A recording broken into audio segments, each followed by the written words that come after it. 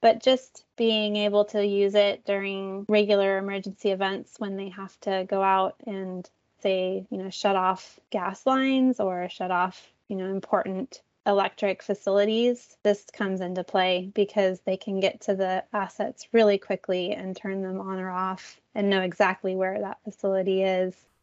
You just heard from Catherine Fuller, who works in GIS at San Diego Gas and Electric. On this episode, we dive into configuring maps for mobile navigation. Catherine walks us through how her team uses ArcGIS Navigator to locate assets in the field, route to them quickly, and respond to emergencies with efficiency. Hello, everyone, and welcome to the Esri Field Notes podcast. My name is Josh. My name is Damaya. We are product writers on the Esri Field Apps team, but we also get to co-host this podcast together, which is always a fun time. Yeah, thanks everyone for tuning in.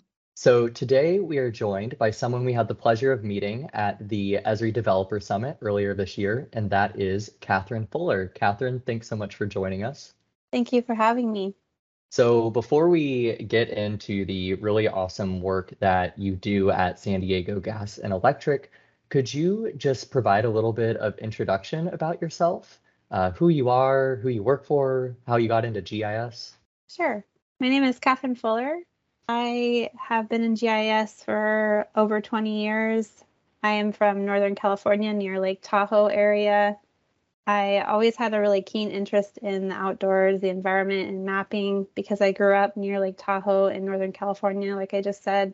I was accepted into the environmental studies program at University of Oregon after graduating from a little small high school. It's a little town called Garden Valley. And through that major, I discovered geography and GIS. And back then we were learning ArcView 3.3, and I ended up loving everything about GIS and geography. So I took every single class that was available at University of Oregon. I was so inspired by my professors there that I decided to continue studying a master's in geography at San Diego State University. And there I continued to learn almost every single geography course and GIS course there was. And I did my master's in GIS and fluvial geomorphology. So since then, I have had GIS jobs in many different places, from environmental, city. I've taught at San Diego State, City College, and University of San Diego. And now I'm at San Diego Gas and Electric for 6 years. So I've been at many different places working in GIS. Nice. Yeah, you've done it all, I feel like. Especially just hearing you talk about, how you took that one GIS and geography class and then you're like, I need more. I feel like we hear that from so many people. I mean, that was my story. It's like you can't get enough of them once you start. And then you even went on to teach and work all these other jobs. So that's really cool to hear about. So could you talk a little bit about your current role at San Diego Gas and Electric? So what does the company do, and what's your job within it? Sure. Yeah, we are a utility company. Our department mainly designs and supports GIS data, users, and applications.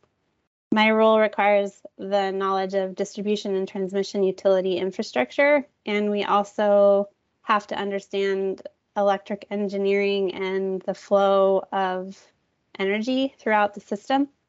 And it also requires the knowledge of our data model, so the GIS data model, and that data model is very complex. So when I first came to the company, I had the privilege to learn about electric engineering and study the data model in extreme detail. And because of that, it really helped me understand how that data and how the energy flows throughout the system. Also in the department, we were required to understand the technology to help the business analyze electric and in some extent gas infrastructure. And then that way we are prepared to analyze the data and then design the applications in such a way that is understandable for the users. So we do spend a lot of time designing those applications so that the users can benefit out in the field and then also in the office so that they can, look look at the utility assets and help figure out what they need to do for our company. It's amazing. It seems like you have to kind of have your hands in a lot of different buckets: electrical engineering, utilities, GIS. I think that's really cool to hear that you kind of had the opportunity to kind of learn on the job those really fundamental things as well. Speaking of the GIS data model, could you talk a little bit about what that is and kind of how that is used inside of your work?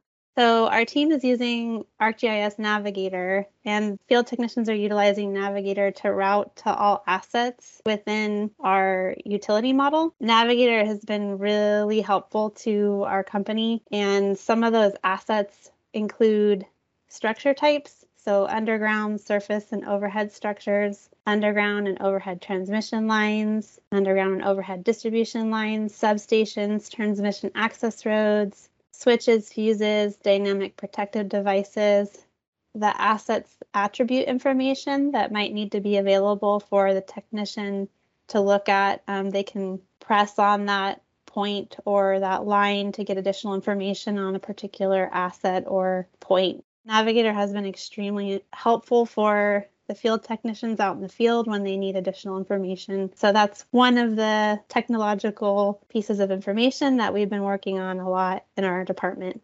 Definitely. And I think, the way you and San Diego Gas and Electric uses Navigator really hits home like a lot of the cool features about it. Because when you think navigation app, oftentimes like in our day-to-day use, we think, using Google Maps and really just to get from point A to point B. And while that's something you use there, it's really about kind of all the data you can put inside that mobile map package that your mobile workers and those workforces can go out and access while they're in the field, which is really honestly kind of one of the points that's really great about Navigator is not just being able to know where you're going, but also know what you're looking at as well. So maybe we can talk a little bit about, what did you use before Navigator? So before you had this app, what did this workflow look like? Sure, I'd be happy to do that. I was actually asked a couple of years ago because we had an application that the field technicians were using, and the data that they were using was pretty static, and that data was not being refreshed. They were only viewing overhead structures with very limited asset attribute information. I don't actually know how much asset attribute information was available at the time, and I know that they were not requesting the data to be refreshed at any sort of interval. So you can imagine that data was not being refreshed very often. We don't know how often they were getting the information. We know that the data was not also, like with the locators, the Navigator, when they were trying to route to the data or the assets, they were not necessarily getting accurate information when they were trying to get to those assets out in the field. So Navigator has really improved our workflow in that the field technicians are able to route to every single asset that we put in there. And I listed those earlier when I was speaking. And from what I've heard from those field technicians, they seem very happy with what they've been provided. They're able to get to them, and their operations seem, a lot faster, and they feel pretty happy with what they're being given. Nice. And it seemed from when you were describing the work that you do at San Diego Gas and Electric that kind of the operation and the work that you guys do is pretty large. Is Navigator also helping you guys accommodate for that and take that into account as well? Definitely. Yeah. So I was just speaking about the locators. So because of those locators, you can create one locator for every single asset or feature that you need those field users to route to. So in our case, I listed them earlier when I was speaking, and there were quite a few of them, but we created a locator for every single asset. So that means that they can route to every single one with accuracy. So when I created the locator, or when we created, so I had another team member, Miles Merrill, also helped me with this project. When we created those locators for every single asset, they can route to that particular location. As I understood before, they only had lat-long locations, so they weren't able to always get to that particular location with accuracy. With the locator, they can route to the exact location of that feature. Also, the MMPK that we have is 1.3 gigabytes in size, but it seems to display quickly online and offline for the users. And it also seems, even when they're refreshing the screen, it seems to refresh very quickly. So we're very, very happy with Navigator and how it's displaying. Definitely. And I'm sure that helps like for workers as well, kind of ease and make their job a little bit easier, having better accuracy and better ways to kind of navigate to where they're going. Are there other ways that this kind of has kind of improved the workflows that mobile workers in the field are doing? Yeah, I kind of spoke to how the workers have been able to improve routing earlier. So that is the main one. I also spoke to them about how they said that they were very happy about how user-friendly Navigator is. They feel really confident with using the application. They have no issues with it whatsoever. They feel like it's really easy to see the attributes at one glance. So when they press on a point or a line, they can see the attributes quickly. They can see the information they need. And then they are very happy with the fact that they can use everything offline. That is very key for these field users. In the past, other applications have issues using or being able to be used offline. So that's probably one of the best attributes of this Navigator application. Yeah, I know when I'm trying to get somewhere and I run into a bad place with bad service and I can't find where I'm going, that's like the worst thing in the world. And then you just have to kind of figure it out or get to the location you think you're supposed to be going to. So especially when you're dealing with like the importance of the assets that, the people who work on your team are concerned with, like, yeah, you definitely want that reliability offline for sure.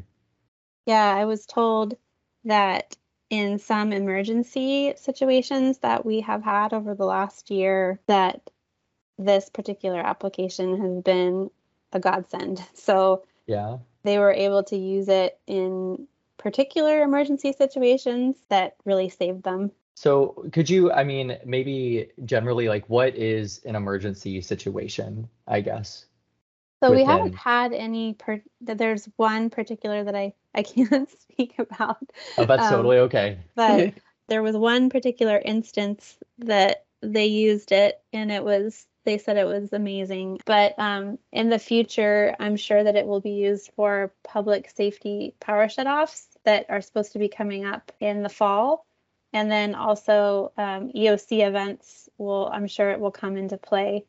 But just being able to use it during regular emergency events when they have to go out and say, shut off gas lines or shut off, important electric facilities, this comes into play because they can get to the assets really quickly and turn them on or off and know exactly where that facility is. It's a lot better than not knowing where that facility is or just having a long location that may not be perfectly accurate. So I've already gotten a lot of information from people that they really appreciate the fact that these locators are a lot more accurate than what they've had in the past. So there are a lot of different mobile GIS navigation apps out there. Is there a certain reason that you guys went with Navigator, or that makes Navigator like different for you guys in terms of the work that you do? Well, I was tasked with finding something that we were able to use to navigate to particular assets, and this one was exactly what we needed. So when I did all the research, I found that we were able to create those locators, and it was a couple of years ago before all of the other applications were available. Plus, we create a lot of field apps ourselves within house that are associated with other applications that we have at San Diego Gas and Electric. So Navigator fit kind of perfectly into our own workflow here at San Diego Gas and Electric. That's awesome. That's always something I know, like Demaya and I, especially as people who work on the field apps team, we always love to hear about, we kind of get in these silos of writing for these apps, and the developers and PEs will say it too, where, we're kind of working on it heads down, but to hear these success stories is really rewarding to us. And we learn a lot when we talk to folks like you who are actually configuring maps for this app and hearing how, the people that are using it are responding to it. It's really awesome to hear. And also how they're like customizing it into their own workflows. I think we always have our own ideas about like how certain apps are used. So it always, I guess, warms our heart to hear how people are also seeing it used specifically or being useful specifically in their own circumstances and in their own work. So that's also awesome to hear. you mentioned you have these other field apps that you all develop. You have Navigator. It seems like, GIS with the GIS model is very intertwined with all of your operations. Are there any ways you hope to evolve GIS workflows within your organization moving forward, specifically related to Navigator or otherwise? So yeah, currently Navigator is being utilized by many departments throughout the company, but mostly for general asset review out in the field or going to use the assets for operations, I would say. But we believe that it will begin to be used more widely throughout the company. All right. Well, I think, Catherine, that's all the time we have today. Thank you so much for coming on the podcast and talking with us. Thank you very much for having me. I really appreciate your time. Thank you for listening to the Field Notes podcast. If you enjoyed this episode, subscribe to Field Notes on your favorite podcast streaming platform and make sure to join us on the next episode.